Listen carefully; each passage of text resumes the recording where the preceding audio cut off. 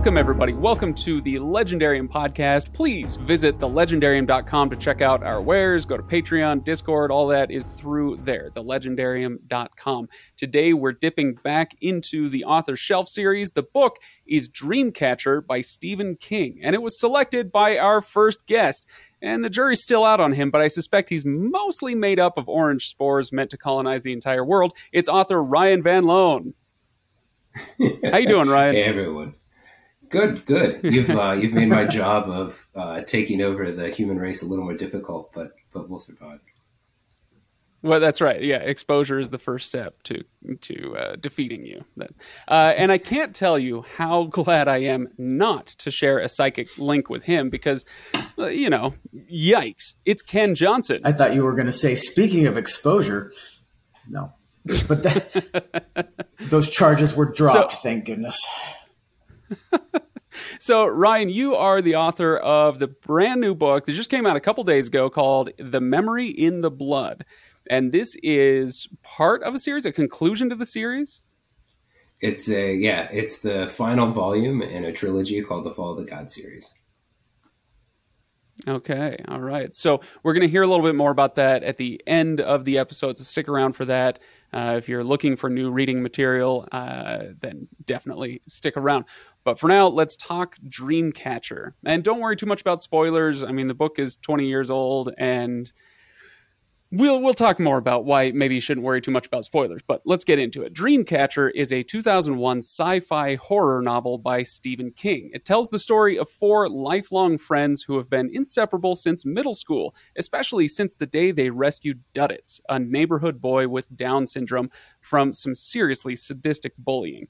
Not only did they befriend Duddits, but he also imparted to them a special gift, a sort of psychic bond between each other and the world around them. Now they're going to need those gifts because 20 years later, the four friends are on their annual hunting trip when, as is always the case in a cabin, in the woods, in a remote part of the world, in a Stephen King story, things go horribly awry. Angry, toothy worms and an invading, malevolent alien creature attack, bringing death and dismemberment, infection, possession, government quarantine, all the good stuff you want in a novel. Human so sacrifice. Can the boys figure out what, Ken? Dogs and cats living together. Anyway, that's right. Yeah. Can the boys figure out what's going on and stop it before the infection is let loose and ends life on Earth? Yeah, I'm betting they can. So, Ryan, I'm going to ask you the first question I always ask an author shelf guest. Why did you pick this book? Yeah, it's funny. It's one of the Stephen King novels that gets most panned, I think.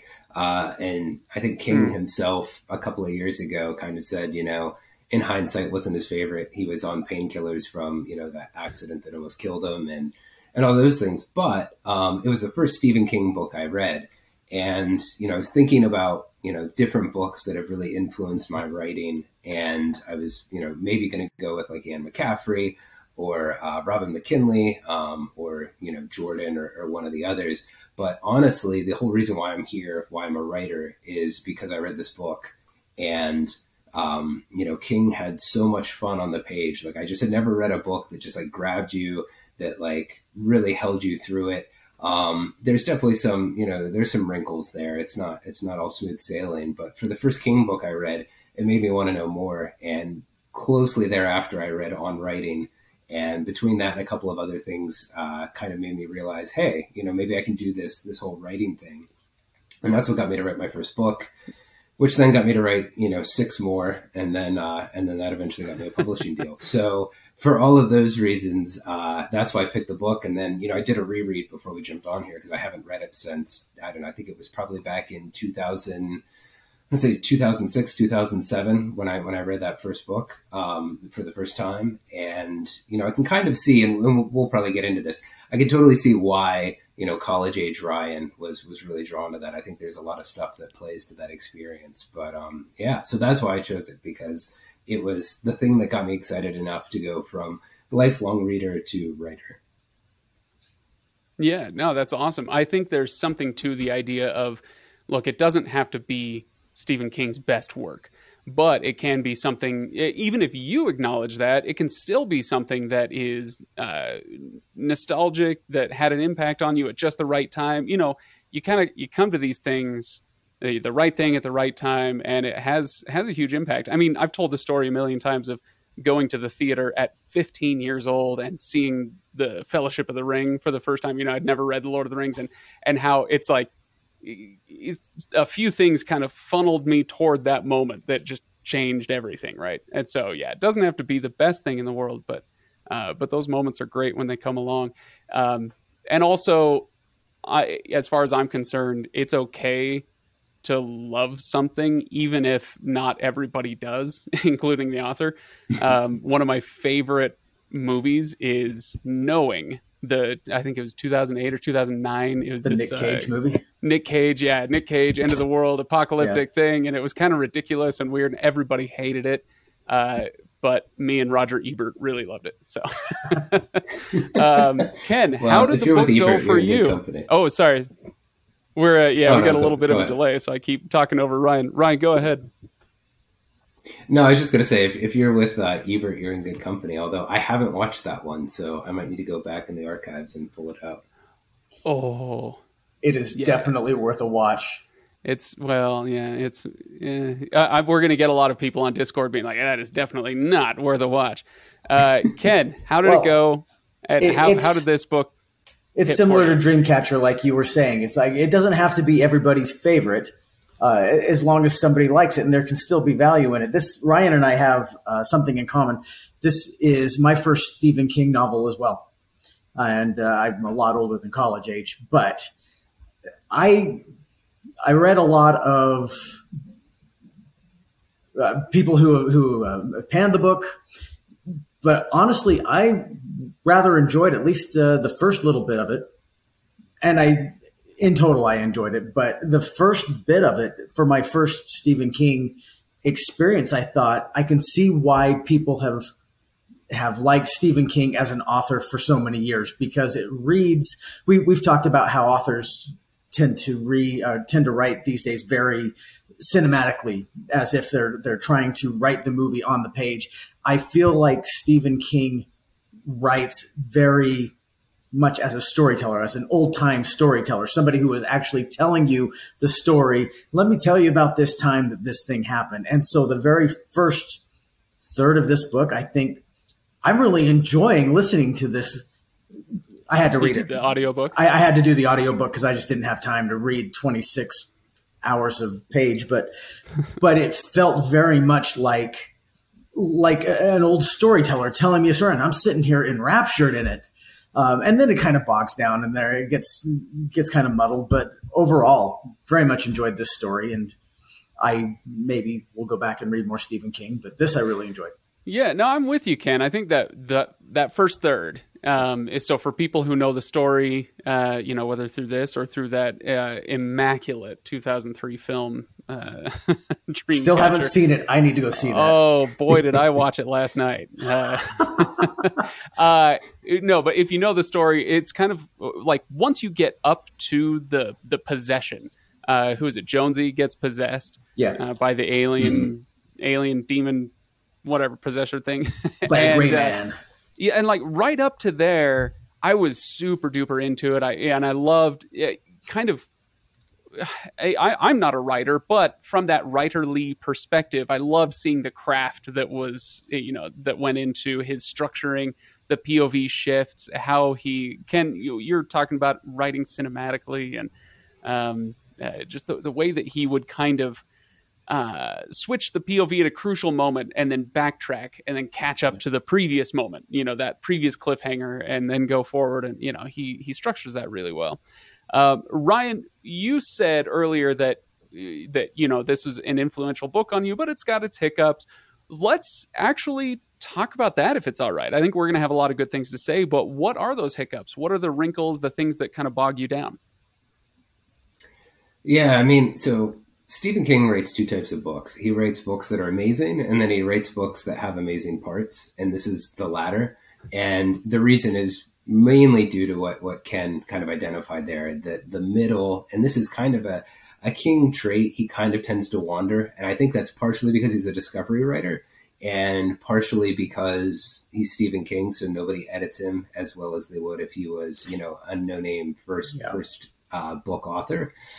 And so when he nails it, when, the muse is there, it's just tight from beginning to end. And you're just loving every minute of it. In this case, I think that opening act, and we should come back to this, is a masterclass in craft and writing and how you pull the reader in. And he's doing so many things in a nuanced way that, like now looking back on it, having written so many books myself, I can see all these things. I definitely didn't see it when I read it for the first time, but I can understand kind of the magic tricks he was pulling that grabbed me. But yeah, that middle section, he just, he takes a little bit too long to get to the point of the story. And there's some really interesting, he does a good thing here. He does this with a lot of his stories where he interweaves a present narrative and then kind of a past narrative that impacted and shaped the characters, and that drives what they're doing today.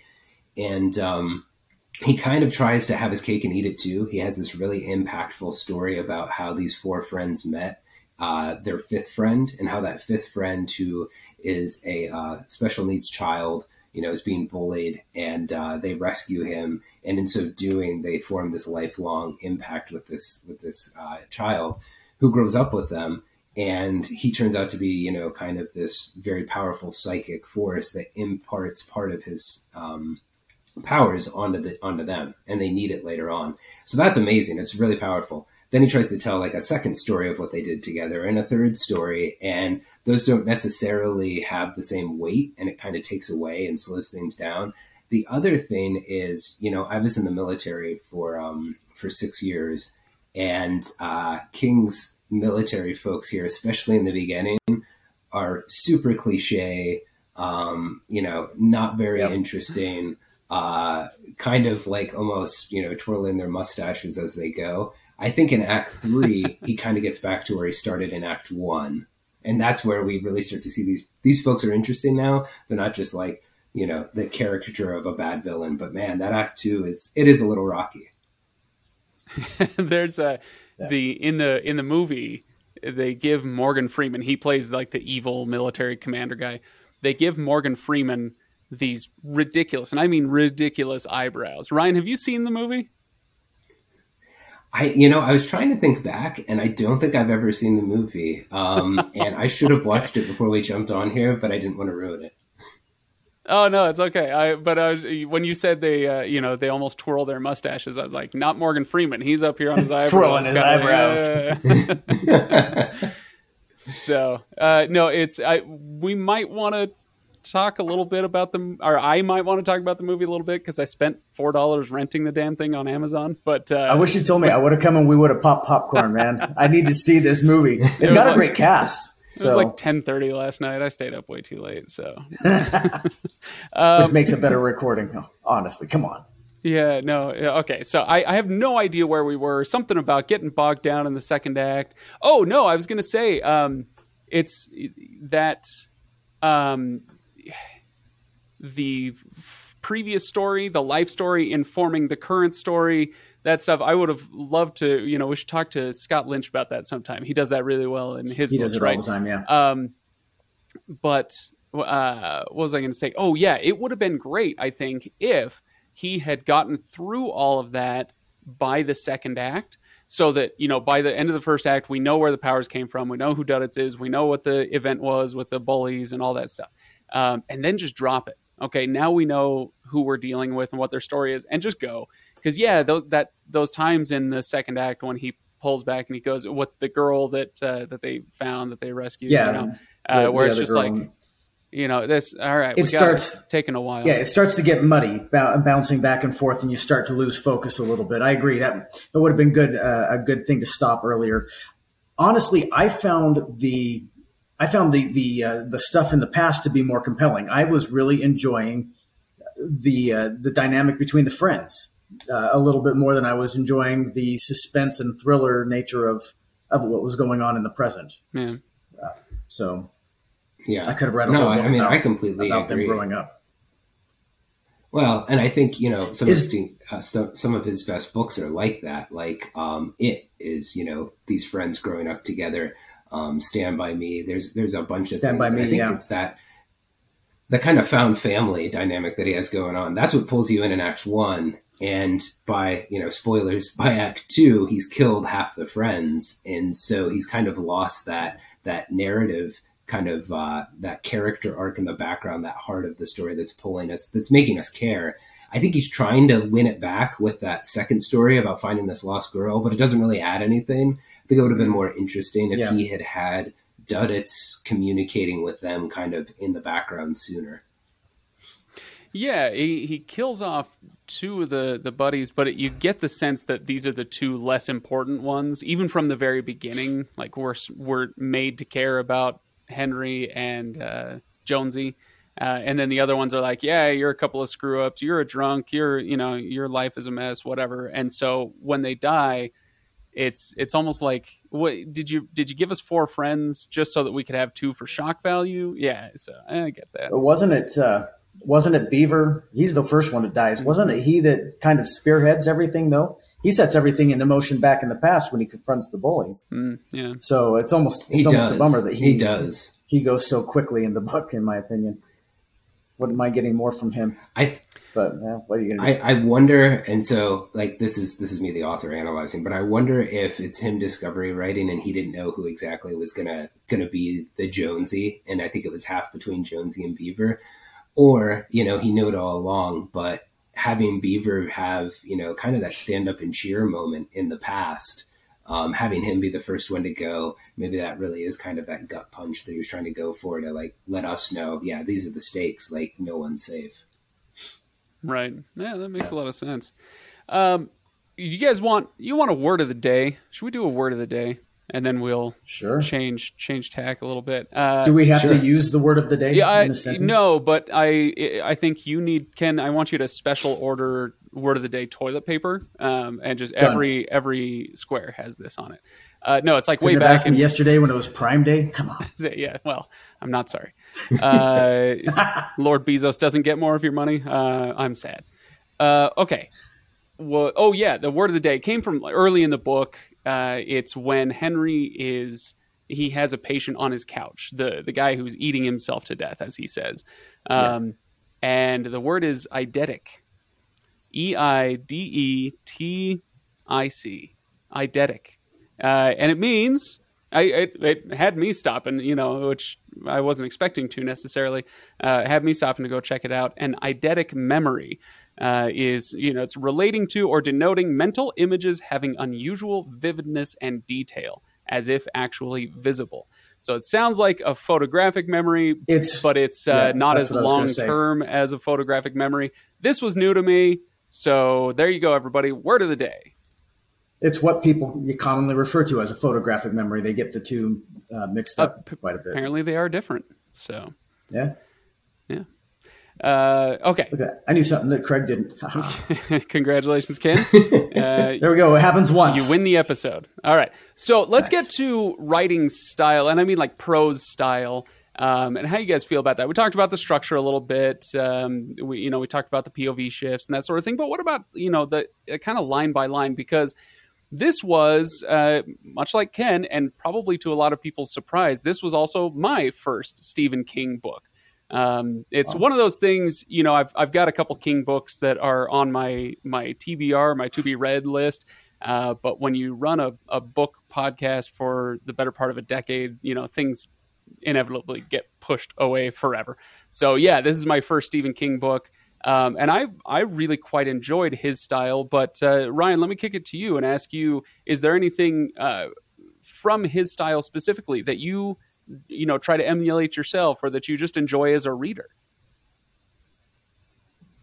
Yeah. Oh, that's a great question. Well, I think, so he always does this really good, and it's difficult to pull off. And I don't typically choose this for my openings, because I think that the readership of today has shifted in our expectations, referring back to the beginning, talking about like cinematic writing and things like that.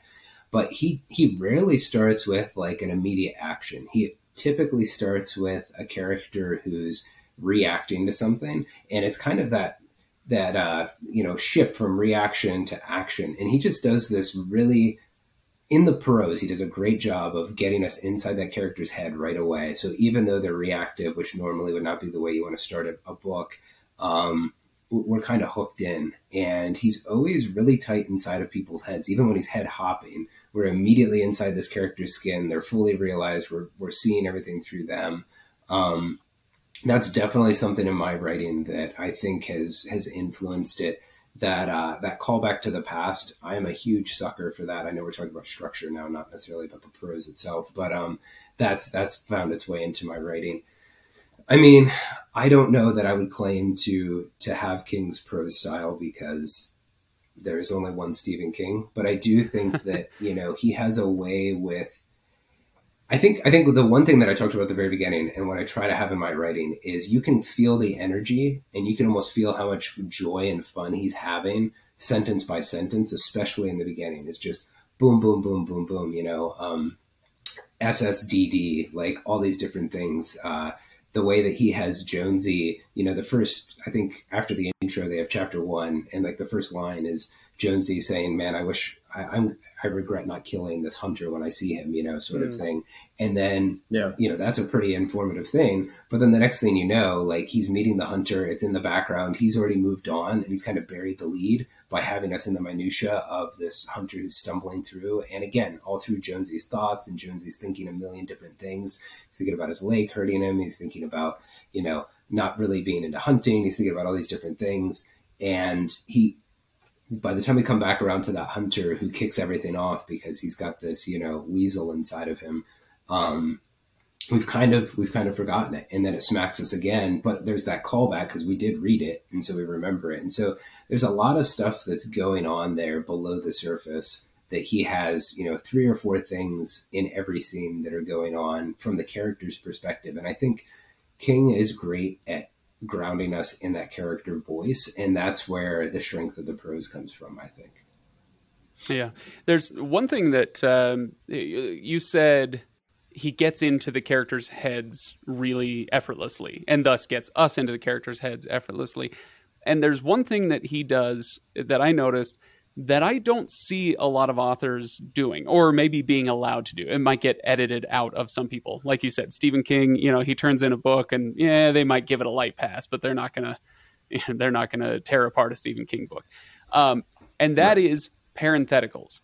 So let me give you just a little example. This is, it's a nothing example, but this sort of thing happens all the time in the book. Let's see. As well as that first beer of the day, Pete is waiting for November. Going to Washington in April had been good, and the moon rocks had been stunning. They still stun him every time he thinks about them. But he had been alone.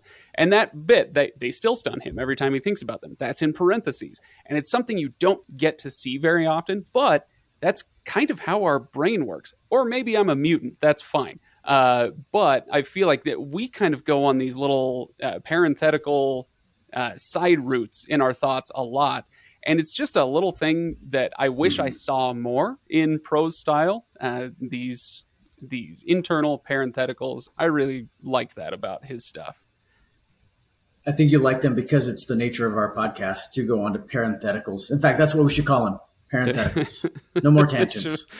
We're going on a parenthetical now. Rework the wheel of tangents just with parentheses all around it. Yeah. Wheel of parentheticals. Get bored with that.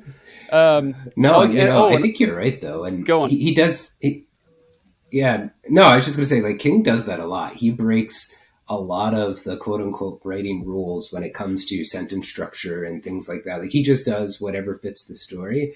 And I remember, as a younger writer, being astounded by that. Like, you can do this, you can break these rules, you can do these different things. And I wouldn't say that I do that all the time, but I do it to it. Exactly. But, if you go back and read his early stuff, he was doing it from the very beginning. And maybe that's why he took a little bit to get published and get that first big deal. But yeah, it's definitely part of his framework. Yeah, it's always nice when an author has a recognizable style. I like that editors, are there to help shape a novel and to, midwife this thing into existence, something that's going to be, the author's vision plus, palatable to lots of readers. But there are times, especially depending on the publishing house, and I refuse to throw any of them specifically under the bus, but sometimes you can run into a publishing house that edits its younger or newer writers to death. where everything just kind of flattens out and it gets kind of bland. It happens. And so it's nice anytime, whether it's Stephen King or somebody who is newer or new to you. It's nice when you find somebody who has a really sharp sense of their own style. I like that a lot. Here, I'll give you guys, before we get off of writing style and, prose style and all that, let me give you just one line that jumped out to me. And I was like, you know what? I guarantee he grinned and patted himself on the back when he came up with this one, because it's just such a great line. This was so Jonesy has been possessed by Mr. Gray, and we get a lot of time in. So Jonesy has his, like, what Sherlock Holmes would call it, a mind palace, whatever. I can't remember what he calls it, but we're kind of get him in his own head, getting chased around by Mr. Gray. It's all very bizarre and crazy and fun. But all right. But Mr. Gray is trying to, like, break down this mental door in Jonesy's head. And the line is, Jonesy was once more reminded of the story about the 3 little pigs. Huff and puff, Mr. Gray, enjoy the dubious pleasures of rage. I was like, there's no way he didn't congratulate himself on that line. Enjoy the dubious pleasures of rage. And in parentheses, man, that's good storytelling. Good story. Did you guys writing. ever see the Bourne Supremacy? I think it was the 3rd movie in the Bourne trilogy, where the CIA woman goes to meet the CIA guy in the restaurant, and he orders a heart-healthy omelet, and she's like, nothing for me, and she, like, smacks him down, delivers her big line, and then walks away and goes, enjoy your egg whites. And I always thought that was just such a great line, such a good delivery. And so there you go. Enjoy the dubious pleasures of rage. Kind of hits similar. All right. So, which is funny because didn't he, Mr. Gray later, he talks about how he enjoyed emotion, or enjoyed those emotions well, and how he enjoyed killing, and he enjoyed flesh, and he, all of these things. So the idea that he enjoys rage really comes across as appropriate, I think. Yeah. All right. So what do we have anything else that we want to bring up from this book? Things that we want to talk about? Just bullet points that came to mind on this latest read through for you, Ryan, or on this first one for you, Ken. I feel like I've had a lot of say so far, so I want to just open the floor. I actually had quite a few questions going through this as a brand new Stephen King author. But having lived in a world where Stephen King is quite popular, and a lot of his material is kind of in the common space. It felt, even though this is my first reading of any of his books, I felt like I was familiar with a lot of his stuff, because isn't a lot of his writing interconnected, kind of like a Stephen King Cosmere, if you will, if we're talking about Sanderson. He talks about Pennywise. He talks about it. He talks about same thing. There are several things that he talks about. No, that's the one I remember that were called in other books. Plus, again, Stand By Me. He's got the same thing with 4 friends who have this dark secret and become lifelong friends, and the kids in it. And I think this references Tommy Knockers and a few others in The Stand and stuff. It feels like, I don't know it feels like a lot of his books are interconnected to me. No, you're not wrong at all. And I didn't pick up on it when I first read him back in the day, because I was vaguely aware of it. But like I said, I really didn't. I knew Stephen King was a horror writer, and that was pretty much it, and kind of, left it at that. And so, you can enjoy the book without knowing that. But on the read through, having read now most of Stephen King's work, it actually hits you a little bit harder in certain places and has some nice callbacks. But the town of Derry figures prominently throughout the It series and a couple of other books that he has. And he does have this nice interconnected thing. And now, he and his son, Joe Hill, are kind of have references to each other's worlds in their latest books. And so, kind of hopeful to see his sons maybe carry that torch on and continue to build that out. And so, for Sanderson fans, it is, representative of kind of like that Cosmere like experience. And I think it's Easter eggs, but it also is that added layer of depth for sure if you're kind of in on the lingo. Yeah, once you really get to know everything. The one thing I wish that I'd gotten a reference to that, you know, I feel like I should write him a letter and say, you know, you put all these references into this book, and how dare you leave out the 1986 Stephen King directed masterpiece, and I do mean masterpiece, Maximum Overdrive. I didn't see any references to Maximum Overdrive, and I was a little sad about that. No, I'm with you, Ken. It's you know, like I said, first Stephen King book, but yeah, we've all seen 20 Stephen King based movies, right? So you kind of you get the idea at the very least. So yeah, that makes sense. Okay, yeah. Any other bullet points you guys want to bring up?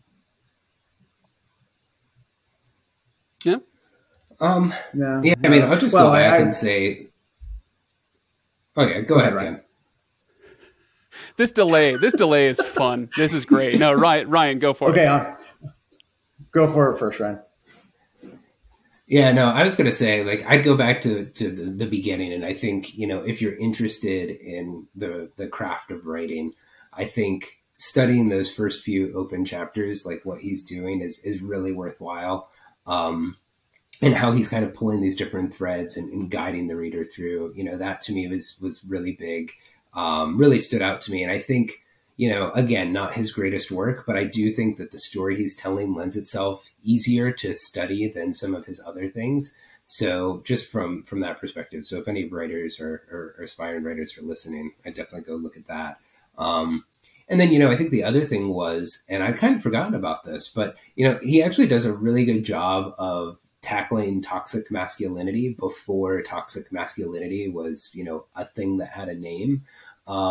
You know, with the kind of these jock bullies that are you know, trying to torture duddits really before the friends intervene.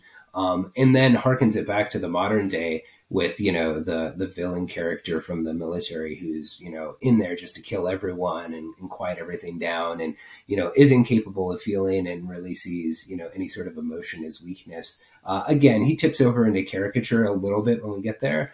But at the same time, you know, I thought it was really interesting just to see that. And what I liked was, and you don't see this that often, is it really was the story of, you know, 4 dudes who love each other and are, you know, great friends, willing to die for each other and throw it all down. And the last thing that I'll say is that I think the book had a lot to say about kind of that transition into adulthood. You know, these characters are in their, I think they're late 30s at the book, but like, because they have this shared history together that they reconnect once a year around, it really did feel like kind of that transition from, you know, childhood, high school, adolescence into full on adulthood. And again, I think college age Ryan, I can totally see why that was hitting home with me, because I was, you know, in the midst of that transition.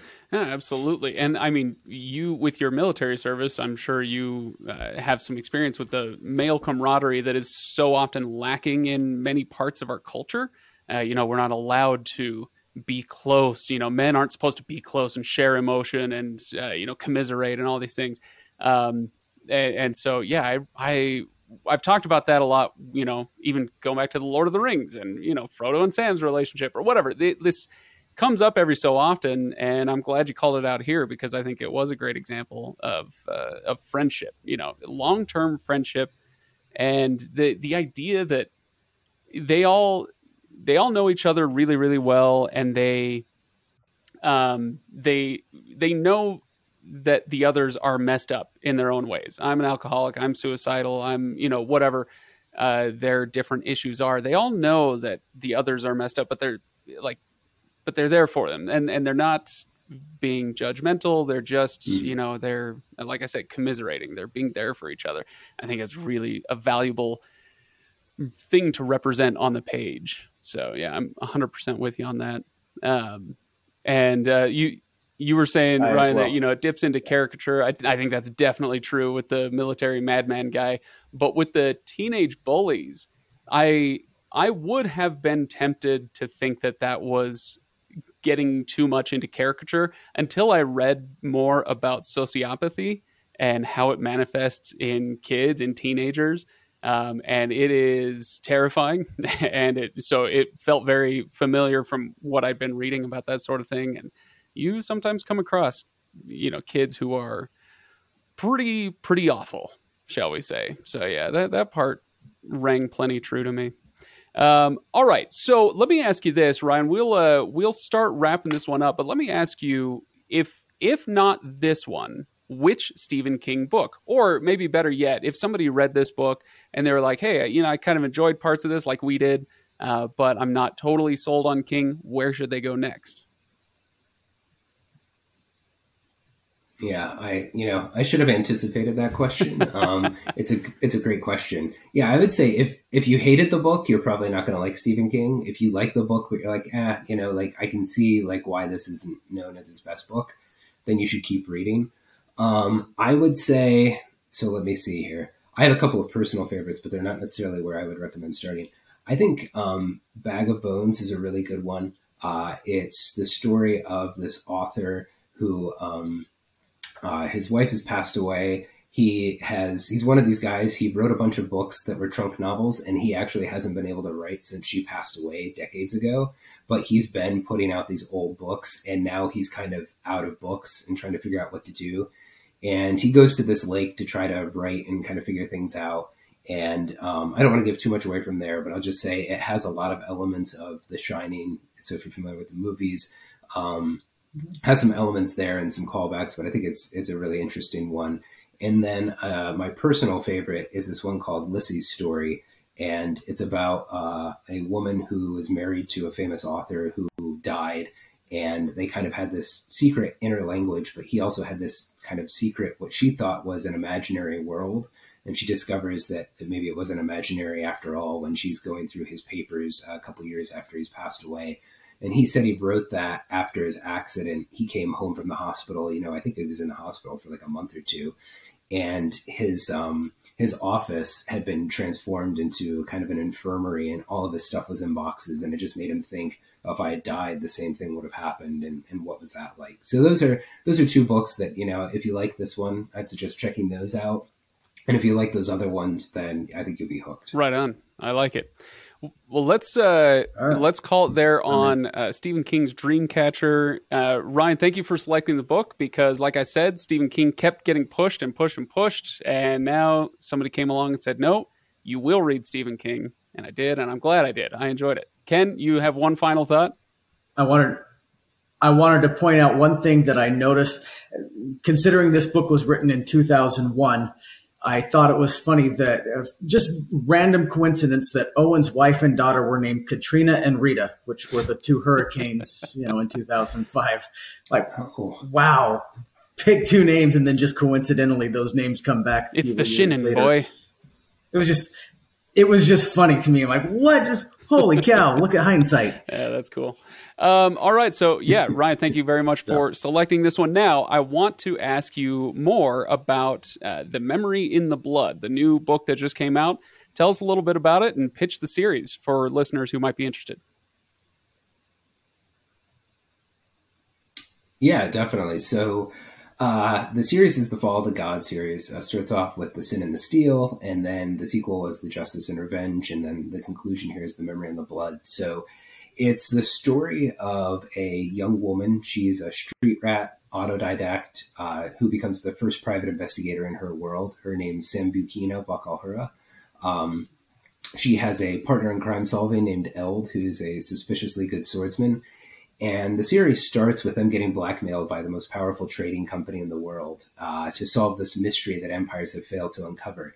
And what they don't realize is that Buck has reverse engineered this so that she can turn the tables on them. And along the way, she'll encounter pirate queens and mages and the undead, and then the gods get involved. And unfortunately for Buck, the gods have plans for her. And unfortunately for the gods, Buck has plans for them. And so the series really is her story of trying to upend her corrupt society because she grew up on the streets. She knows what the powerful are capable of, and she wants to make sure that no one else has to grow up the way she did. So The Memory in the Blood is the final novel in that sequence. It's kind of Buck navigating her life from thinking that she could go it alone to realizing that, it really does take a team to overthrow the existing power structures in the world. And so it's a question of, can she find her found family and pull this ragtag team together in time to face down the gods before, they destroy her and the world around her. And there's a lot more going on than that, but I think that's probably a pretty good primer for folks that aren't familiar with the work. I think the cover quote they went with, and I was happy about this one because I'm a lifelong Gentleman's Bastard sequence fan, is it's like if Scott Lynch wrote Pirates of the Caribbean. So if that sounds interesting to readers, you should probably go check it out. All right. Okay, I was already in, but now I'm more in. This is awesome. Yeah, in Ken's case, we might say more on. Thank you, everybody. All right. What do you mean? Ken, I unfairly pick on you too much, and I'm almost sorry about that. I really am. It's so close. So close. You know what? If I regarded what you thought of me, then it would probably hurt. But I'm just kidding. No, it only hurts a little. So Ryan, the pitch is a good one. I think I especially like the idea of the. It takes a village to overthrow the village elders, right? Like there are things you can do on your own to affect change, but to do it bigly, it requires, generally speaking, more than just you. So yeah, I think that's a great concept, and I hope people go check it out. So the first book again is The Sin in the Steel, and that came out in 2020. All right, so yep. So now I saw one review, sorry, Craig, that said that it was a multi-layered attack on adventure tropes. So I'm like, okay, now I'm in. Cool. Well, the last question for you, Ryan, and this is probably the most important thing that I'll ask you about is, I see a bunch of guitars on the wall behind you. Clearly, you like to play. So what are you playing these days, and what are you listening to these days? No, that's a great question. I've actually been inspired by Stranger Things, and so looking to resurrect some Metallica. I love hard rock, love all rock in all forms, really. I am not good enough to play Metallica, but I think I might be good enough to hit the chords in the background while watching Stranger Things and letting Eddie kind of riff over top of me. So as far as listening goes, I'm trying to think, what have I been listening to? Well, I have been listening to Rage Against the Machine because like 3 years ago, before the pandemic, when they said they were going to do their tour, we got tickets and never got to see them, and going to see them in like 2 weeks. So I'm super amped about that. Not my normal everyday listening to, but it's definitely something that teenage Ryan was you got you have to do that sort of thing. Longtime listeners of the show know that I am an irrational fan of Evanescence. It's like that 13-year-old girl inside of me just can't let go of how much I love Amy Lee's music, and she's great. And so they're coming to town. They're coming to Salt Lake in a few months. And I was like, I should get tickets. And my wife was like, hey, I'll go with you. It's not her favorite music, but she's like, I'll go with you. But it's the same kind of thing where it's like, I've never seen them live, and I owe it to my 15-year-old self to just do it, like to just go see them, and so I went to buy tickets, and I called into the other room. I'm like, hey, Sarah, they're touring with Korn. And she's like, we don't have to stay for Korn. Let's just go. so anyway, we'll see. Anyway, I think I would enjoy. See, I've seen Korn a few times, and they're. I was going to say I've seen Korn a few times, and they're.